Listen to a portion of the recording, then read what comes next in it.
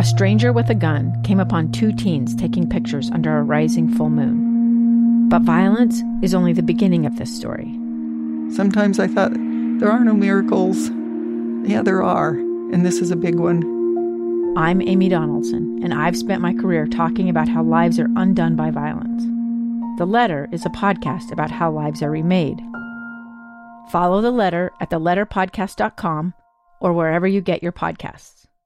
At the Ridge Senior Living on Foothill Drive in Salt Lake, it used to be a revolving door of guests. Now, families must reserve individualized suites. They can sit and visit, and then we disinfect.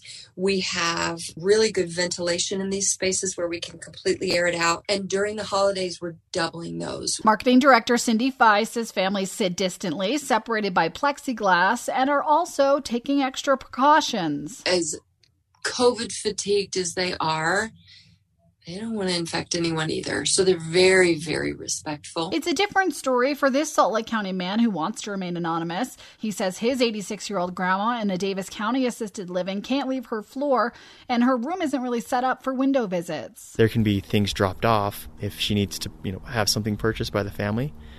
But she's really just turned so much more into an introvert. It's sad. You want to go visit her, but she's kind of lost a lot of hope to have visitors in a lot of ways. At Covington Assisted Living, who has 3 locations in Utah County and 1 in Farmington, founder Mindy Hill says they are trying to safely prioritize in-person visits. Those that come to visit, it's 2 at a time, 18 and over. They do have to have their temperature taken.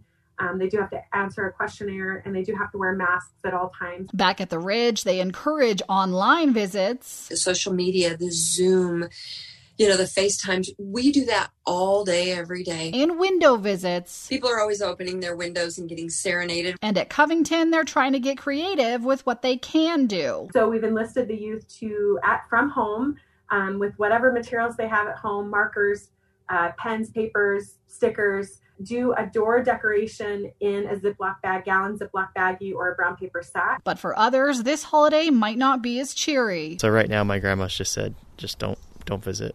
It's not really worth it for us. Hill says there are some things you can do to help. This is definitely a generation where paper mail is still super popular. Really, truly, I think what these folks need more than anything in the whole world is people to listen to them. Lindsay Aerts, KSL News Radio.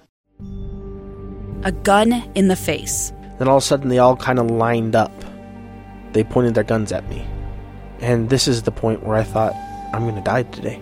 Started 2 years of horror for an American in Venezuela. They said, you need to give us your phone and get ready because you're coming with us.